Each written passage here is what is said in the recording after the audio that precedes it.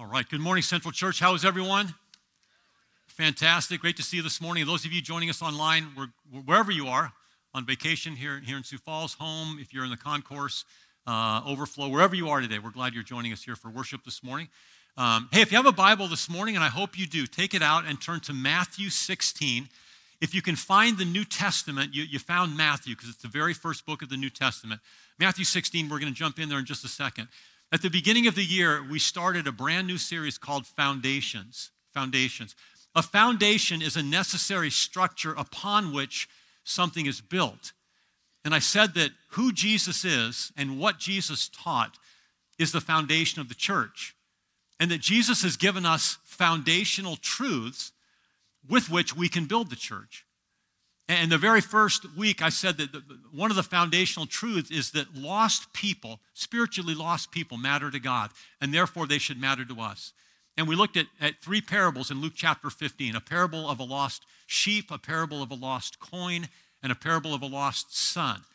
And through those teachings, Jesus was telling the Pharisees that lost people matter to God, and therefore they should matter to us as well.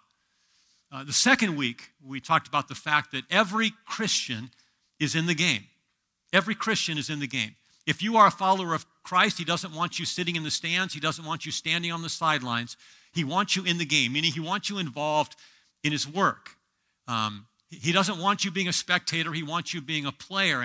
And God has given each believer gifts, and he calls each of us priests.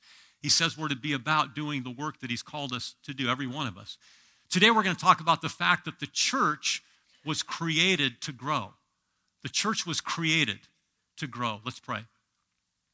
Holy Spirit, you are welcome in this place this morning. We desperately need you.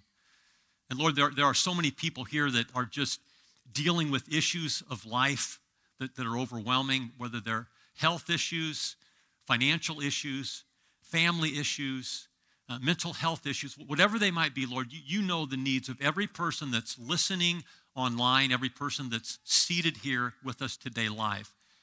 And Lord, I just pray that you would minister by the power of the Holy Spirit according to each of those needs. And Lord, I pray that you would open up your word to us this morning, help us to understand more clearly your mission for the church. And I ask all these things in Christ's name. Amen. Amen. Foundations. The church was created to grow, both spiritually and numerically. Not either or, but both and. God's intention for the church is that it grows, both in a spiritual sense and in a numerical sense. When people say, God doesn't care if the church grows numerically, as long as it's growing spiritually, they don't understand God's mission. Let me say that again. If people say that God doesn't care if the church is growing numerically, as long as it's growing spiritually, if that's the case, they don't understand God's mission. That's like saying sports, the purpose of sports is building character, not winning, right? It's like saying the mission of sports is not winning. Winning doesn't matter when it comes to sports. What matters is building character. Well, don't tell Izzy Moore, who attends Central Church and plays basketball at Augustana University, don't tell Izzy Moore that winning doesn't matter. I just forgot his name. I call him Isaac Fink. Don't tell Isaac Fink that winning doesn't matter, that all that matters is building character. Isaac also attends Central and plays basketball at Augustana College. Because if you watch those kids play, if you watch those teams play, they're in it to win it. They're not there primarily to build character. See, the mission of sports is winning. Character building happens along the way. So let me say it this way. If the mission of sports was to build character, if the highest aspiration, the greatest goal and ambition of playing sports was to build character, then we should all just become Vikings fans, right? That will build character, amen? Come on. That'll build character in your life. Now, again, the mission of sports is winning. Building character happens as a byproduct along the way. Now, if you are a 49ers or a Lions or a Ravens, or I think there's another team playing, isn't there? Oh, yeah, or a Chiefs fan. Let me ask you a question. Are your hopes that as they play these games that they build character or bring home a championship? Come on. Why are you going to watch that game? Oh, I hope they get stronger in their character.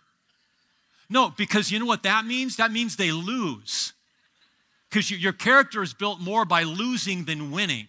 So we don't want our guys to have character built. We want to win the game. And the mission of the church is to grow, both spiritually and numerically. But if you look around, especially in our country, it might not look like the church is growing numerically.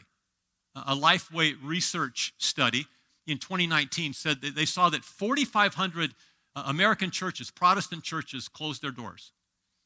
Only 3,000 new churches were started, which means that every year there's about 1,500 churches that cease to exist. A Gallup poll showed that for the very first time in the United States now, less than 50% of adults attend church. Like, it wasn't long ago that was 80 and 90% of American adults attended church. Doesn't mean they were Christians, but it means they attended church. Today, less than 50%. I grew up in a Nazarene church in California, Southern California. And the church kind of went through growth spurts and then, but eventually it kind of began to decline. The church that I grew up in Southern California no longer exists. It's not there anymore. Maybe that's been your church experience. You were part of a church and it was good for a while and then a decline set in. And maybe it's just kind of a lot smaller now, or maybe that church doesn't exist. I don't know what your experience is. I also know there's several churches here in Sioux Falls that they seem to be more interested in keeping new people out than allowing new people to come in. It's like if you don't live according to some moral standard, you feel like you're not welcome in that church, which is just the opposite of a church here in the community, a pastor friend of mine that I talked with this week. And he said last weekend, before the service started, they caught a young man in the bathroom smoking pot. And some of the people were just all up in the air. Pastor, what are we going to do? The pastor said, praise the Lord. This is fantastic. He was over the moon. He said, do you see who God is bringing to our church? Pot smokers who need a Savior. Come on. That church will grow both spiritually and numerically because that pastor believes that lost people matter to God and they should matter to us. And that's our attitude here at Central. We want people to come wherever they are in their life, whatever they might be struggling with. We want them to sit here. We want them to hear the message of Christ and find Christ to be a Savior that changes their life. That's our hope. We want to be inclusive with people that desperately need to know Jesus Christ. But again, if you look around, it might not seem like the church is growing numerically. So let's turn this morning to Matthew chapter 16. We're going to begin reading in verse 13 because the church was created to grow both spiritually and numerically. Verse 13, when Jesus came to the region of Caesarea Philippi, he asked his disciples, who do people say that the Son of Man is? Now, the Son of Man was an Old Testament reference or title for the Messiah, for the Christ. Jesus is talking about himself. Who do people say the Son of Man is? Well, they replied, some say John the Baptist, some say Elijah, and others say Jeremiah or one of the other prophets. Now, all of those people had died. So the idea was that one of those prophets had been resurrected and was now working miracles, that Jesus was one of those prophets resurrected. Then he asked the disciples, but who do you say that I am?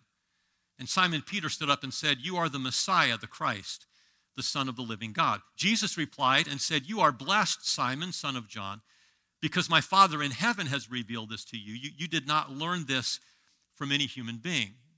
The reality is we don't come to faith, we don't come to recognizing that Jesus Christ is God on our own.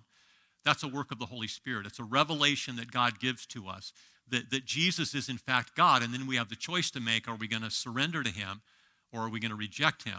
So Peter had a revelation from the Father that Jesus was in fact the Messiah. He was the Christ. And Jesus says, this came to you by revelation. Now I say to you that you are Peter, which means rock, and upon this rock of revelation I will build my church, and all the powers of hell will not conquer it. I will build my church, says Jesus. The gates of hell, the powers of hell will not conquer it. Just kidding. The gates of hell won't conquer it. Now I got to look at my notes because I got distracted with that phone call there. The church that Jesus is talking about in that verse is not the institutional church, not the organizational church. It's not Central Church. It's not the Presbyterian church down the street. It's not the congregational church that meets downtown. It's those churches, those local churches and institutions are filled with both Christians and non-Christians, followers of Christ and non-followers of Christ. There are people seated here today that have not yet committed their lives to Christ. So the local institutional church, small c church, represents both Christians and non-Christians. The church that Jesus is talking about when he says, I will build my church, that's the worldwide, global church made up only of Christians.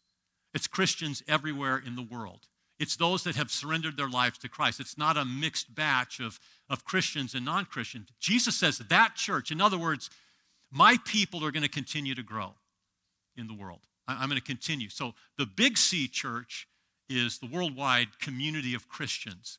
And they may be gathering in small c churches all over the world, but the big C church is only made up of people that are following Christ, have been born again, born of God.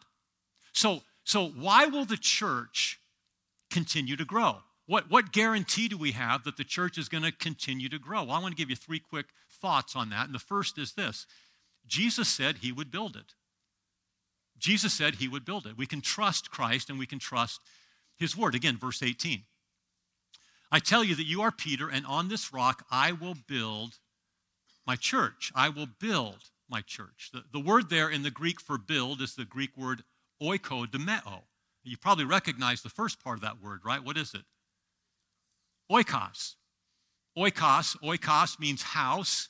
Domeo means to build, to construct, to build a house. So that Greek word literally means to construct, establish, edify, advance, or enlarge. So let me ask the question, what is Jesus doing right now? He's building his church. He's building the church. Notice Jesus didn't say, I will maintain my church. Jesus didn't say, hey, we got 12 disciples and we got about 70 other people that are following us. That's pretty good. Let's just stay there. Let's just manage the church. There's a big difference between managing the church and building the church. Difference between managing a business and building a business. One has growth and the other doesn't. If you're just managing something, it's not growing. If you're building something, you're constructing it, you're enlarging it, you're edifying it, you're expanding it. And Jesus said, I will build, oikodomeo, I will build my church. I will advance it. Henry Blackaby wrote a book called Experiencing God. Anybody read Henry Blackaby's book, Experiencing God? Great book, foundational to the Christian life. If you've never read Henry Blackaby's book, Experiencing God, highly encourage you to read that. In his book, his premise is this: God is always working around us. God is always working around us. And the second part of that is, and therefore God invites us to join him in his work. God is always working around us, and God invites us. God doesn't say, why don't you go start something? Why don't you go start a ministry? Why don't you go stir something up? No, he says, I'm already doing something. Why don't you join what I'm doing? I will build my church. So Blackaby bases that on John chapter 5, verses 16 and 17, which says this: the Jewish leaders began harassing Jesus for breaking the Sabbath rules. But Jesus replied, my Father is always working, and so am I. The word working there is a present tense Greek verb which simply means the action is continuous. My Father is continuously working, and so am I. So Jesus is constantly, consistently, continuously working around us. What's he doing? He's building his church. What's he doing in your oikos? What's he doing in your relational world? He's building his church. What does that mean? It means he's saving people or moving people towards salvation. If Jesus is always working, he's always working around us, and he calls us to join him in his work, that means as Jesus builds his church, he's building it around us in the people that we love, in the people that are near to us but far from God. He's either saving them or moving them toward salvation. I will build my church, and the gates of hell will not prevail against it. Heather and Ashley Holloman wrote a book called Sent. We use that book here to teach how to share your faith. It's a great book, highly recommended, Sent by the Hollomans. But they do this exercise in this book with some of the students that they're discipling.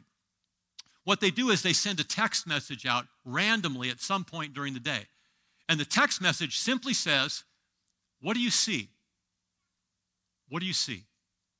It's based on John chapter 4. In John chapter 4, Jesus encounters a Samaritan woman, an unsaved woman, at a well in Samaria. And he has a conversation with her about life and about spiritual life, and that he, in fact, is the Messiah. And she gets so excited that she leaves her water pot at the well, and she runs into the town, and she finds her oikos. She finds the people that she knows in the city, and she tells them, "I think I found the Christ. He told me everything that I ever did in my life. I think this might be Jesus." So the people in her oikos came running out back to the well to talk to Jesus. And it says that as they were coming out to see Jesus, Jesus says to his disciples, "Lift up your eyes and look." He's talking about the people coming. "Lift up your eyes and look." He says, "The harvest is already ripe." You know, you say the harvest comes in 4 months. I'm telling you, the harvest is here right now, because my Father is always working and I'm working all the time. And these people that you see coming to me, they're coming because they've heard the gospel and they want to know more.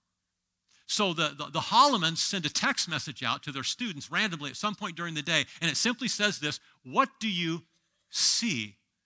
And what they mean by that is the students are supposed to stop right there just for a moment, and they're supposed to look around in their immediate physical world and say, "God, is there anyone right now that you're asking me to engage with, that you're asking me to enter into a conversation with, that you're asking me to focus on in this moment?" As you go through your day, do you ask the question, "What do I see?" Are you asking the question, "Jesus, what are you doing?" If you're always working, what are you doing in the people around me? And as you step into conversations, that ought to be your antenna is, "God, what are you doing here? Where are they spiritually? What's going on in their life?"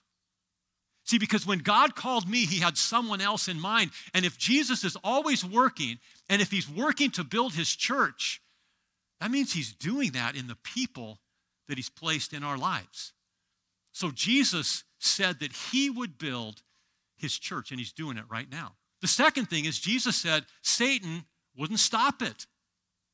Jesus said Satan wouldn't stop it. Again, verse 18, let's look.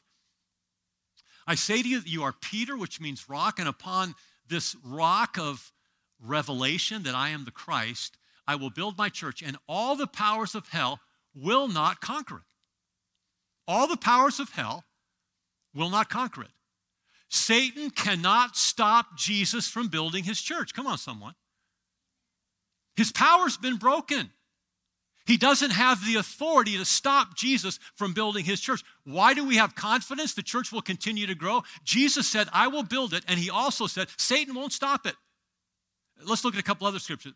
Hebrews chapter 2, "Because God's children are human beings made of flesh and blood, the Son also became flesh and blood, for only as a human being could he die, and only by dying could he break the power of the devil," who had the power of death. Did Jesus die?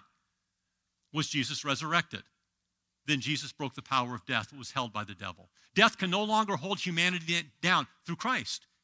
Jesus broke the power. Satan no longer has power to keep people in death. Jesus is now free to completely build his church. Colossians chapter 2. When Jesus had disarmed means he took their weapons away. They don't have weapons. They can no longer enforce their evil and enforce their darkness and keep people in hell. When he had disarmed the rulers and authorities, he made a public display of them, having triumphed over them through the cross. Jesus triumphed over all of the spirits of darkness, all of the forces of hell that had power over death, hell, and the grave. Jesus crushed them and won the victory.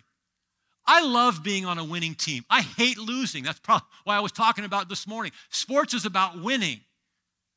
Do you want to be on a winning team? Join Christ's team because we win. Have you read the end of the book yet? We win.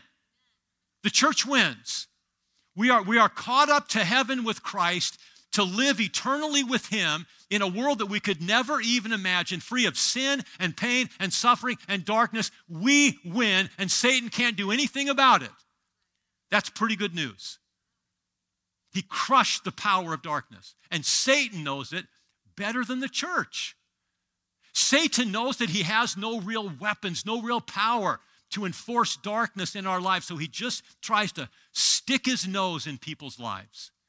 He just tries to, do you know anybody that just is always sticking their nose in y'all business, right? Like, just interfering with just like, get out of here. Why are you stepping into this all the time? I don't want, that's what Satan does with the people in your relational world that don't know Jesus.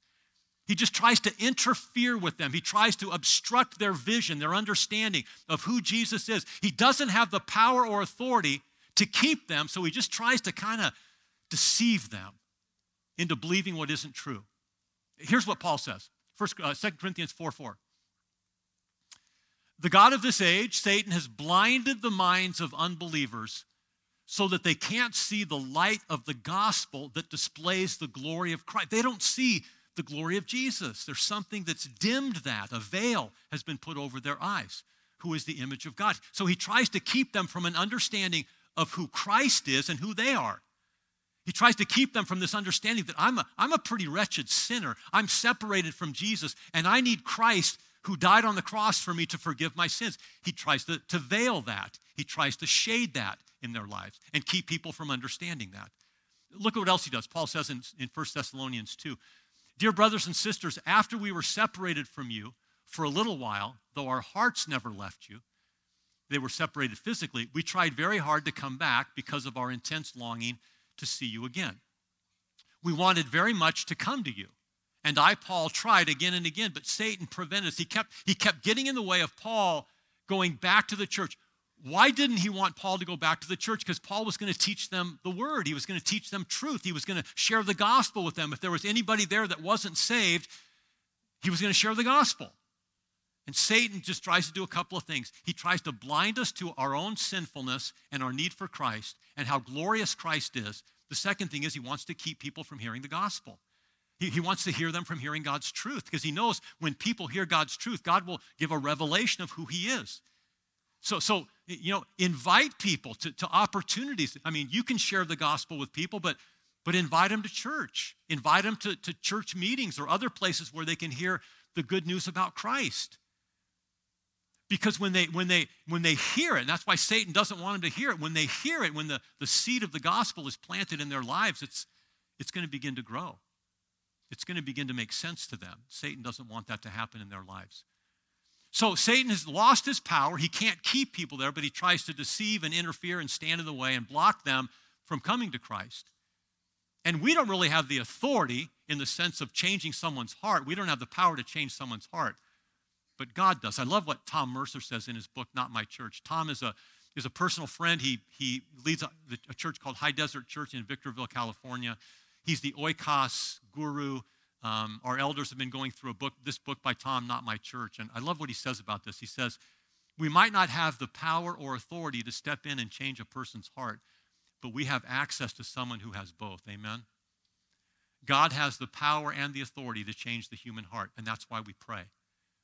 So the first week we talked about Lost People Matter to God. In your bulletin, every one of you got an oikos prayer card. And if you didn't get one, there's a bookcase straight out those doors to the right. Just take one off the bookshelf. I asked you if you would take this and write down the names of everyone in your life that's near to you but far from God. They don't know Christ. I asked you to write their names down, and then I said, put this in your Bible, and if you can pray every day, pray every day. If you can't pray every day, pray as often as you can, that the blinders that Satan has put on their minds so that they can't see the glory of Christ would be removed. And pray that that they would hear the gospel. Pray that they would accept an invitation to come to church. Pray that they would accept an invitation to go to your life group or somewhere where they can hear the good news about Jesus Christ, maybe a Christian concert or somewhere. But pray for them, and God is going to begin to work on their heart. See, Jesus said, I will build my church. And Jesus said, I'm constantly working all around you, and I'm working to build my church, but I need you to partner with me. I need you to pray. I need you to pray for the lifting of the blindfold in people's eyes, and that everything Satan does to keep people from coming to church, you keep praying and you keep asking, and God will be faithful, amen? With those in your life that don't know him or lost people. The third reason that we can be confident the church will continue to grow is Jesus said the church would extend it. The church would extend his kingdom, extend his church in the world. Let's look in John chapter 15, verse 16. As we bring this to a close, Jesus says, now I want you to count the number of yous in this verse, the number of times the word you is used in this verse. You didn't choose me.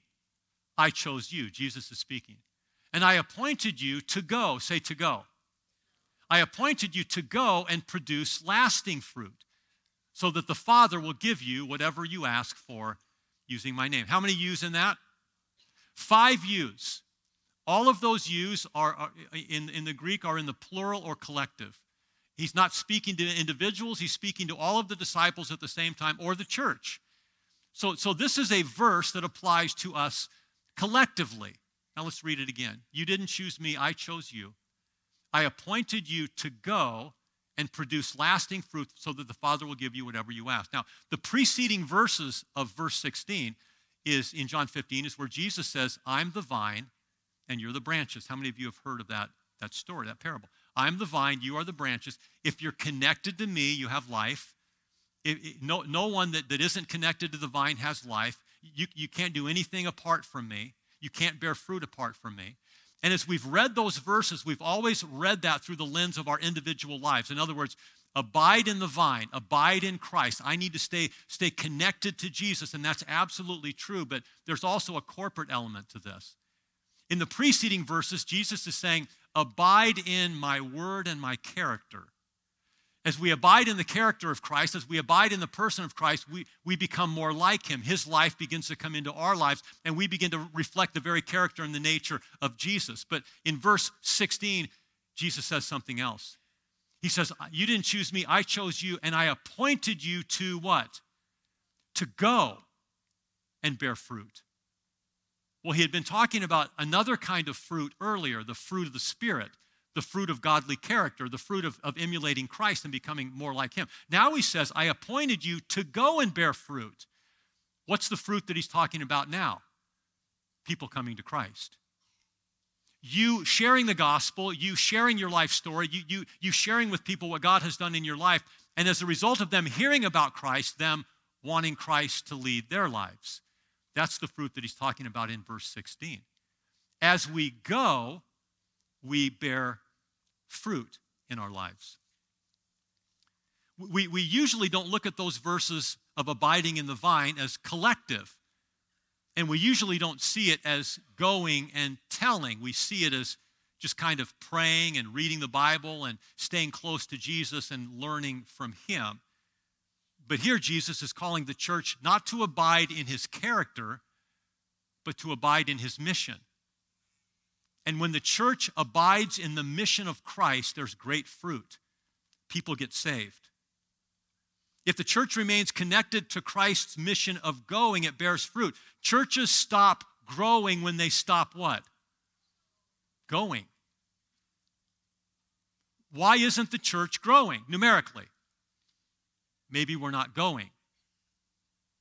Maybe we're not doing what Jesus said. You didn't choose me, I chose you. I appointed you to go and bear fruit, to go and make disciples, to go and lead others to Christ, to go and share your story, to go and share the good news of Jesus Christ. Because the reality is, wherever the gospel is preached, there's fruit.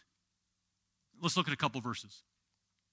Colossians 1, this same good news, the good news that that Jesus was God and Jesus became a human and Jesus lived a sinless life and Jesus died a criminal's death on the cross so that he could take humanity's sin upon himself, so that your sin could be forgiven and my sin could be forgiven, and that when we die, we can go to heaven and be with God. That good news that Jesus can change your life right now. He says, this same good news that came to you is going out all over the world. In other words, the church was preaching the good news of Jesus. It is bearing fruit everywhere by changing lives. Say everywhere. Everywhere the gospel is preached, there's fruit. Everywhere the gospel is preached, people will get saved. It's powerful. Just as it changed your lives from the day you first heard and understood the truth about God's wonderful grace. As it was in your life, it's going to be in other people's life. As you heard the gospel and surrendered to Christ, as you share the gospel, other people will surrender to Christ. Another verse, Romans chapter 1, verse 16. Paul says, I'm not ashamed of this good news, this gospel about Christ. It's the very power of God at work, saving everyone who believes. The gospel has power. This message about Jesus Christ that you share has incredible power to change people's lives as it changed yours. Another scripture. As Luke summarizes the parable of the farmer that went out and sowed seeds, he says this is the parable. The seed is what? The word of God. And when the word of God is planted in the soil of people's hearts, it begins to grow. Last scripture, Romans 10:17. Faith in Christ comes from hearing. That is, hearing the good news about Christ. Where does faith for salvation come from? Hearing the message. You heard the message about Jesus and you responded to it. How do other people get saved? By hearing the good news that Christ can save you from sin. Christ can give you a brand new life. Christ can give you eternal life. When you hear the good news, the Holy Spirit begins to germinate that in your heart and move you towards salvation. Remember, what is Jesus doing right now? He's building his church. What does that mean? It means he's saving people and moving people towards salvation. It means that the 8 to 15 people in your relational world, your oikos, he's working on them. And it means as you go forth as a faithful farmer, simply sharing the seed of God's word, the hope of God's word, that their life can be changed through Christ, it'll bear fruit. It'll bear fruit. It always bears fruit.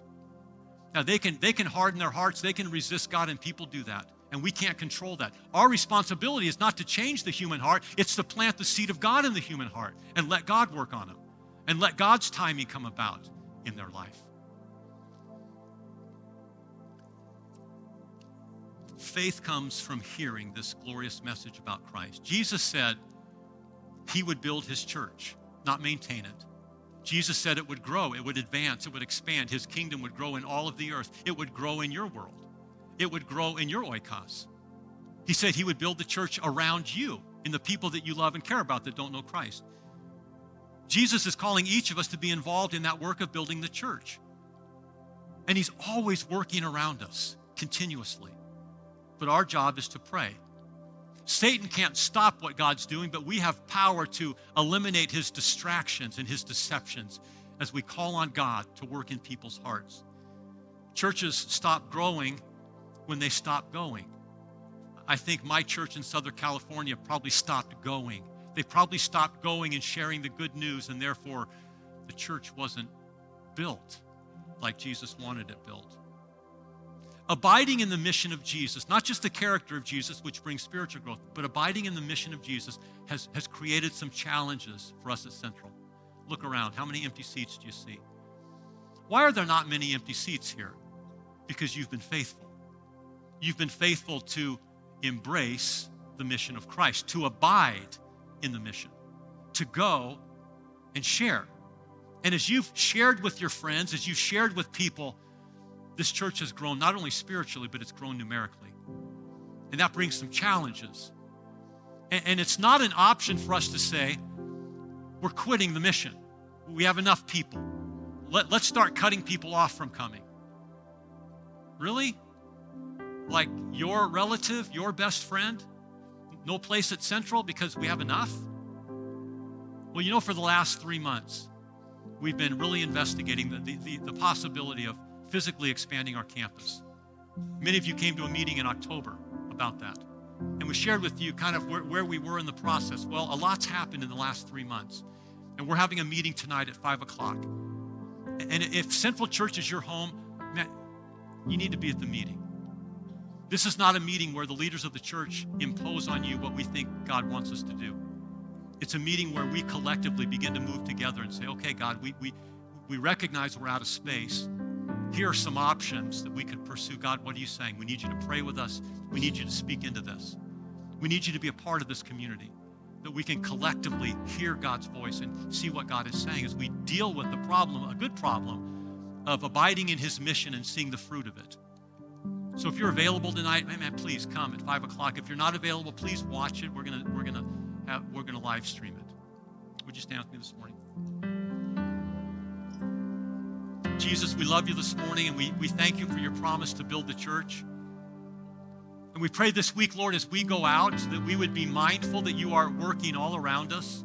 We'd be mindful that you never stop working, even the people that we don't think will get saved. You're doing something. Help us to pray hard, and help us to be faithful to share the seed of your word into people's lives, that they might turn to Christ. We pray all this in Jesus' name. Everybody said, amen. Have a great day.